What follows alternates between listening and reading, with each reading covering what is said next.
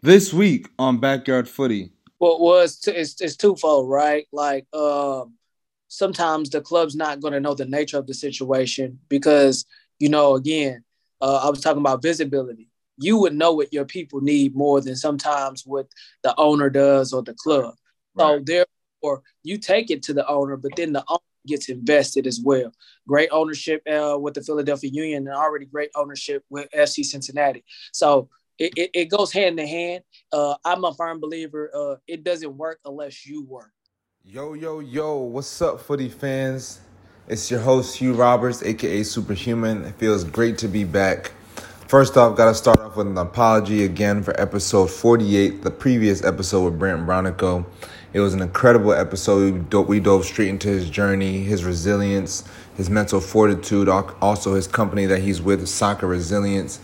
It was an incredible episode. Sorry again, but I promise you I'm going to see him again soon. We're going to make a part 2 even better. Stay tuned for that. But the real episode 48, we're here, we're back. I'm excited to be back. Like I said, I'm doing something special for this Black History Month. I don't want to. Last year I got a group together and we talked about, the importance of black soccer. Check that out on YouTube.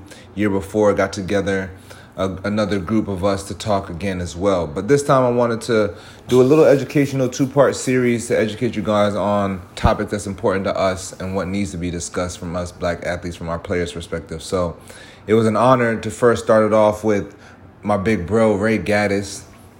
We talked about disparities and lack of black coaches within the MLS and what that means to us and the importance of it and how he plans to enact change within his realm. An incredible episode you definitely want to tune into.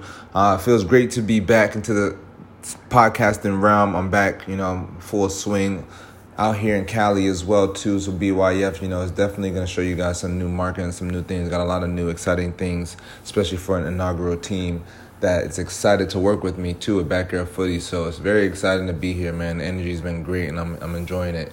So I hope you guys enjoyed this episode. Rate, comment, subscribe. Got another series for you with another special guest coming up next. But definitely listen to this incredible episode. Appreciate you again, footy fans. So what's good, my guy? I know you out there in Florida in preseason. I appreciate you joining me. What's up, footy fans? We got Ray Gaddis here, OG legend, Black Player Coalition founder as well too. Here in his, what's this, 14th, 15th year? Nah. This is a decade for me. This is a decade. But we got the OG out here, man. I appreciate you joining me, my bro. Oh man, thanks for having me. I really appreciate it, Hugh. So what made you come out of retirement on your Jordan grind coming out again, What made you come out and play? It was a fantastic opportunity. One, it was in close proximity to my hometown, Indianapolis. And, I just thought, again, it was just a great opportunity to not only insert yourself in a different space. I haven't been with the Philadelphia Union for 9 seasons, but Chris Albright and Pat Noonan really had meaningful conversations with me about what they wanted to do with FC Cincinnati, but also just looking at the ownership and some of the things that they're doing in the community in Cincinnati really drew me to come out of retirement and to even partake in some of the things. They're building mini pitches, they're doing culinary rehabilitation, but also giving them access to try to figure out job markets there. FC Cincinnati's community relations side has done great work thus far since being in the league.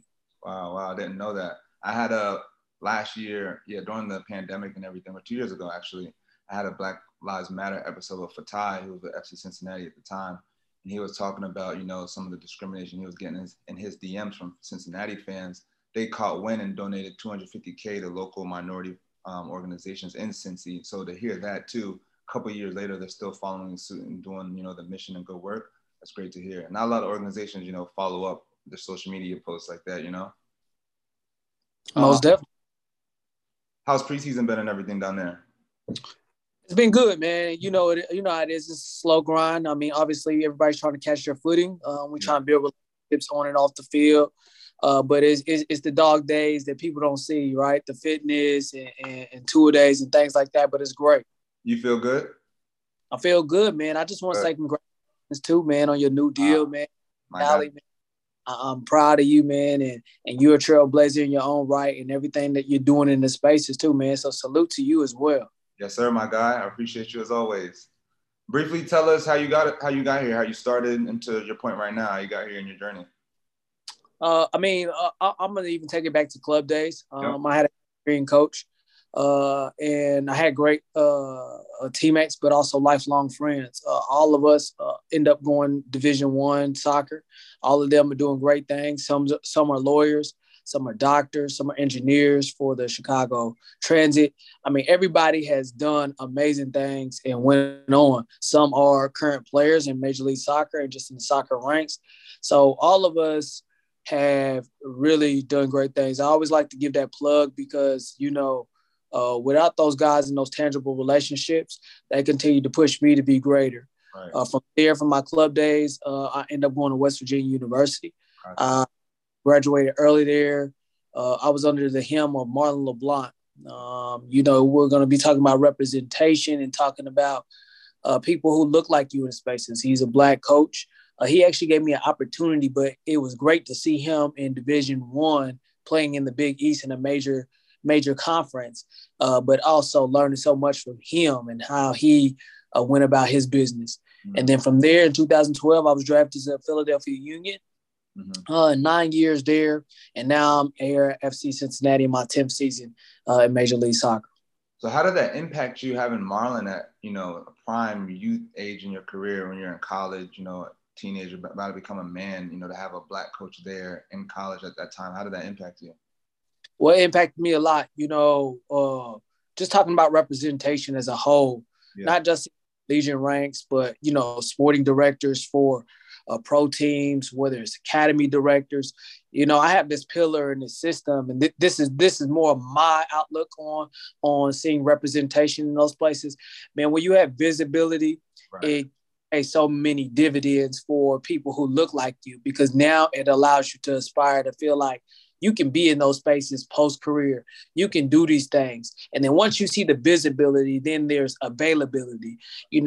Once you see somebody, is that person available to you? Is that person, offering resources? So then it comes accessibility. So I went visibility, then I went availability, then I went accessibility. Coach LeBlanc granted all these things for me as a young player. I got to see somebody who looked like me, who was in a position, who was at a high position in the world of football. But then I had the availability to be able to talk to him, and he made himself available. And then there was the accessibility part, right? So like, he was a young man once. Okay, how did you do this? How did you do that? What did it take for you to get here? What loopholes did you have? So I don't have to bump my head if I'm trying to position myself later? Or should I start my coaching license now? How can I better put my foot forward getting into the draft? Should I be getting my degree? How can you help me double down, not just from the soccer presence, but how can I get involved in some of the groups that he was in? He spearheaded the 1WVU campaign, where it was inclusivity. So we talk about this now and diversity, equity, and inclusion. This man already had that program going when I stepped on the campus in 2008, 2009. And I was one of the actual chairman, but also a representatives from this. So like, if you ever get a chance to talk to him about it, it's funny how all of this down, but he was already doing this. He was a forward thinker for these type of things. So my particular relationship in seeing that, it paid dividends, because I felt like somebody had my back. I could go to somebody and talk to them about stuff that maybe I'm going through, but maybe not going through. I had somebody who had my best interest and who had been in this game for a minute. So he was giving me the real, but also trying to coach me to be a better player. And also, sometimes some of the shortcomings are offering the right resources, not only in the academia space, but being in a professional environment, having the right nutrition, getting the right health and wellness type of things that are beneficial to one's life. Because sometimes, I'm just going to say it, as Black people, we have to go through a lot more. So your health and wellness is all that important. But he provided all those resources. It took me a long time to honestly understand the health and nutrition side probably until I was a pro. I didn't really have that figure for me to guide me, as you're mentioning yourself. I mean, to me personally, this is exactly why we're talking about this. I'm gonna dive into our topic here in a minute, but me personally, I only had one black coach my whole life, and I was in middle school as a Caribbean coach who actually gave me my first break and opportunity from rec ball to club ball. And, he was on a short leash as well, too. We turned to academy. There goes his chance. We get a new white coach and, kind of took off from there. But I've gone through so many different stages of different coaches, adapting myself, seeing how they have their connections with, their white community and their white players, putting their arms around them, and seeing us having such a disconnect where we have to battle and fight through different nuances just to get, some kind of praise or approval. So, it's kind of exactly why I wanted to touch on these things, because a lot of times these coaches, and there's nothing wrong with that. You're just comfortable with, what you're used to. You don't understand sometimes when we go through certain struggles, instead of, benching us or not talking to us or just thinking, we're just a frustrated kind of group. I always have an attitude or something, is put an arm around us, have a conversation with us, get to know us a little better, and come to the humanity level of things, which will then transcend a player to, I feel like, going miles and miles. So you hit on a lot of key things too, and I appreciate you providing that. But yeah, my guy. So through your MLS career, have you seen many black coaches in the league, and what has that impact been for you, learning from them, seeing them, or playing against them? I mean, last year, having a conversation. Well, not last year, the year before, talking with Thierry Henry, and me and him having played against each other, he really allowed me to have, again, he made himself available for me to have access to understand some of the things that he went through. And although he's Thierry Henry, he was no different than being provided opportunities to coach. Just look around. I mean, you have Ezra, who's on Chicago now, and then we also have one out in Colorado. So these various coaches in my 10-year span, you haven't really seen that many as head coaches. I think that things are on the horizon. I always like to be able to look at the silver lining. I think things are changing for this, but not really, right? But there is this new opportunity for us to make a stance for why we should be candidates for not only head coaching positions, but technical directors, general managers, right. And having like Dennis Hamlin or Ali Curtis, and having great conversations with them, and the representation there has also gave new hope too. So I want to say that there has been figures who have been visible, but I also believe that many other coaches can step up and be a head coach or be an assistant coach or be whatever they aspire to be in these spaces. Appreciate you providing that. Do you feel like clubs should, interview more coaches, more of us too? I know there's kind of like a Rooney Rule-ish in the MLS where they had to, interview a certain amount of coaches. Is clubs still following up on that? Yes, they are. But I also believe that I always tell this too, like, I'm definitely one to be trying to put people on that look like me, but it's about putting on the right qualified people.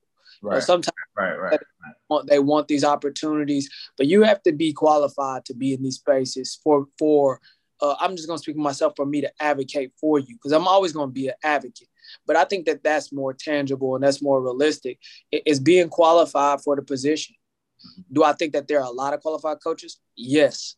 Again, but it's about also having the opportunity, knowing when the hiring starts. That's a big thing in general. Not even knowing that these positions are open, right, or what's the availability, or someone's about to take another job. How can I start laying the foundation earlier? These conversations happen. It's a small world, especially in the soccer community. But how can you start having these conversations to put yourself in position as well? Do you feel like we're on a short leash when we do get these opportunities? Right. I feel like, let's put it like this. I haven't seen enough representation in these spaces. But if I'm taking other sports such as a la football, we got the Super Bowl coming up. Yes, the leash is a lot shorter, or, they give people a little bit more time to try to develop a team, or if they inherit a bad team, to try to turn it around than others. When I start seeing more visibility, I can give you a more honest answer about, do I feel that now, if you ask me, are we under a different microscope, as in how we have to conduct ourselves or how we have to act in this setting? Yes, for those. But Can you dive into that a little bit? Sorry. I mean, just like you mentioned a little bit earlier, if you may be passionate about the game, it may be looked at as another player that looks different than us is passionate. Right. While we look like we're frustrated or upset, why can't we hold that same passion? Mm-hmm. Or, if somebody lashes out or things like that, that means that they're frustrated. But when we do it, that means that we have no character or we have character flaws. Right. That they're not embedded in the game, but then it is depicted as we're not fully ingested in the game, and we are, again, going back to attitude. That's what I mean by that. So I'll leave it there. Why, for people listening, why do these things matter, especially for us too as players? Having more representation, having more like us in managerial position, things like that. Well, one, it gives hope for the people after us, right? Mm-hmm. So it inspires them. We have aspirations. We have end goals as well. We have things that we want to accomplish. That for starters, that's why it's important. Also, again, we touched on that component. Let's just give out statistics. I don't know what the exact statistic is, but at least for Major League Soccer, the league has more minorities than they do other people. So therefore, you would need some type of representation for these players to relate to.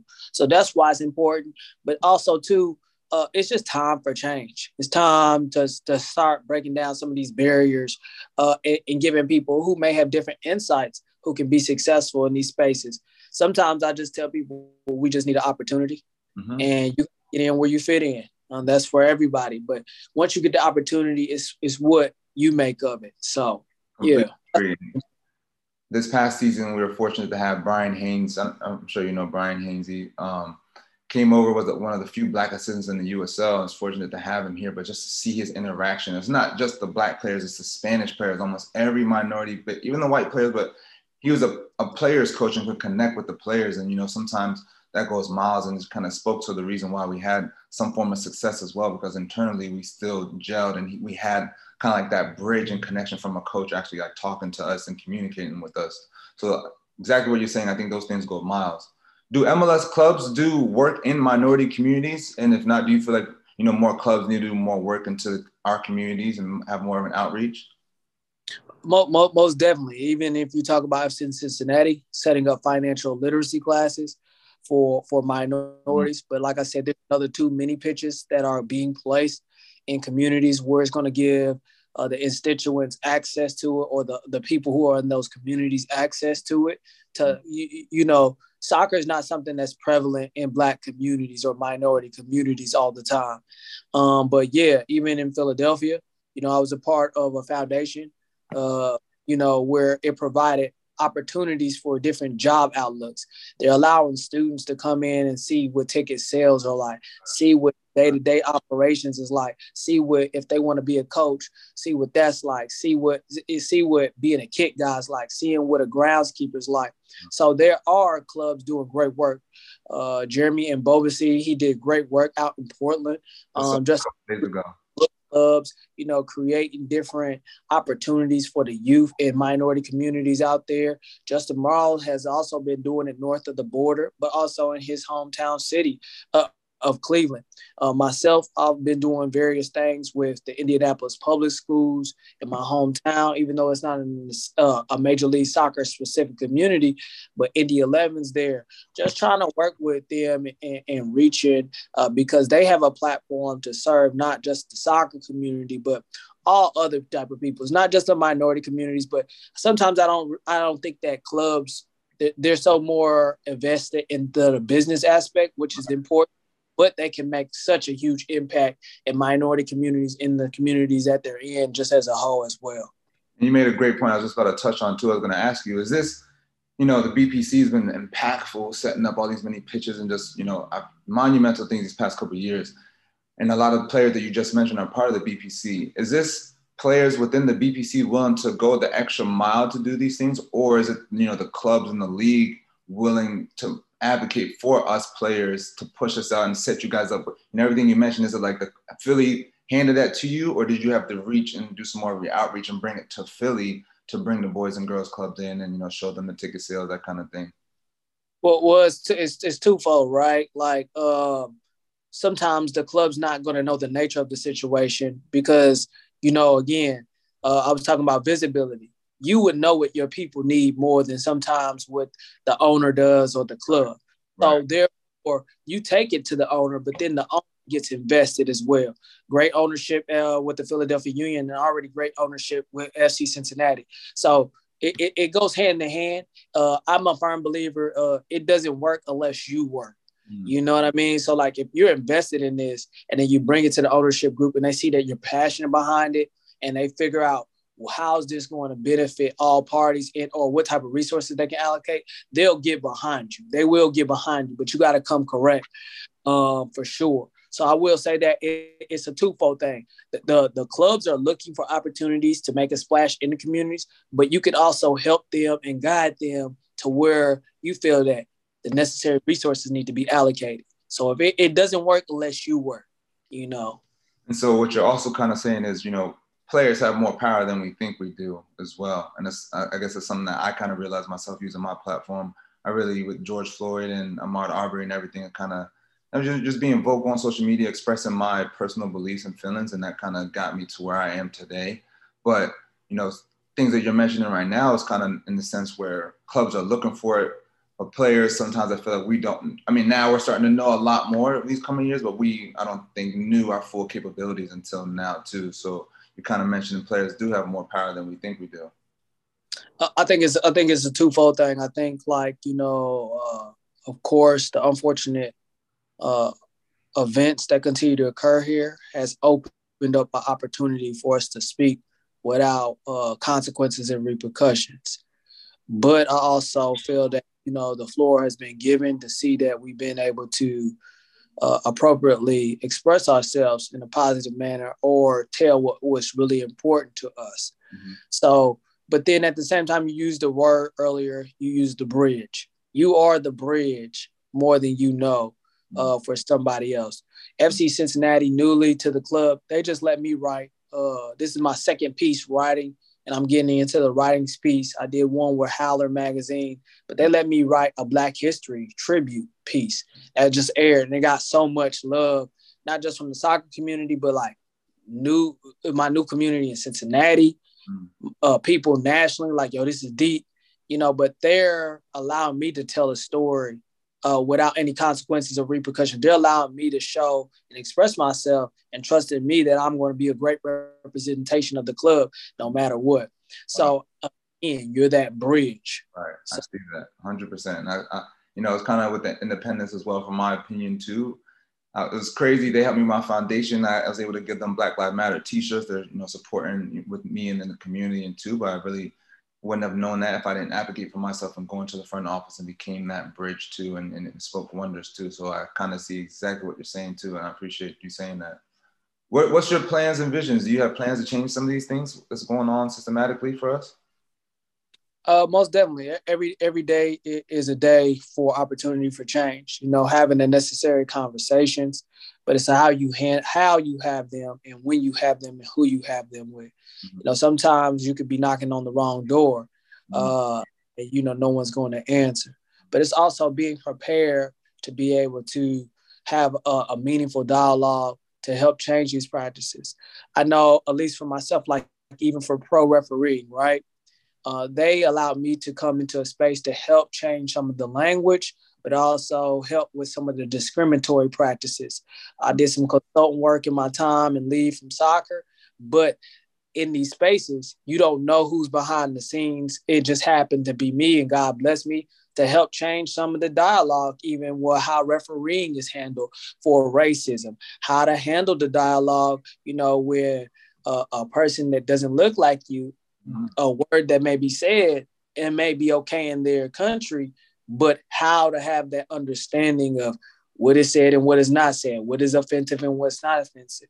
And, I really credit pro refereeing and even Major League Soccer behind the scenes for starting to invite people, not just myself, there's other people, but I can only speak from my experiences. Sure. And even being on boards behind scenes and talking about, okay, what are we doing to progress, or how can we change, or how can we allocate resources for a diversity, equity, and inclusion position, or what are we doing to hire out more people and have representation in different spaces. FC Cincinnati just hired the first ever Black woman creative director in all sports. She came from Atlanta. So now they're putting her in spaces where she's going to be able to show her talents.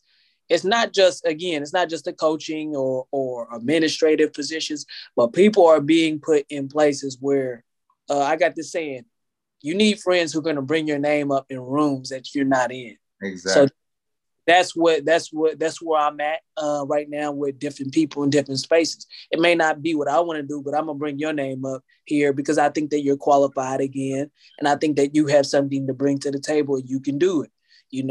Going back to, there are qualified people for these positions. Yes, sir. I appreciate you for saying that.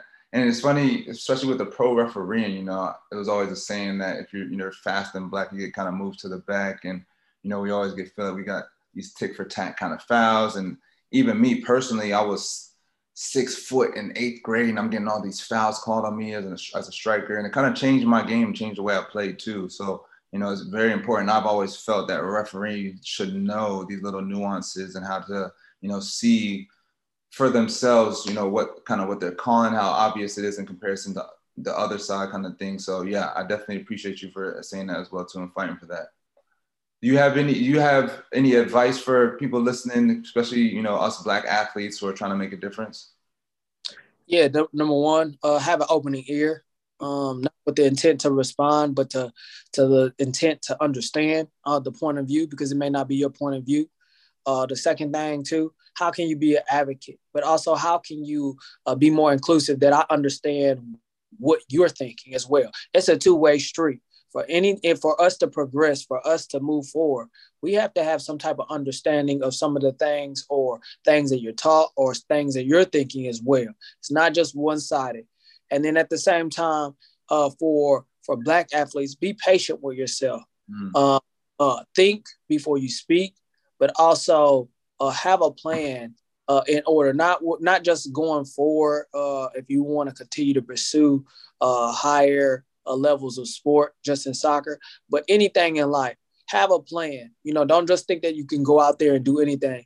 Everything that God's been able to allow me to do, I always start with a plan. I format it, I think it out.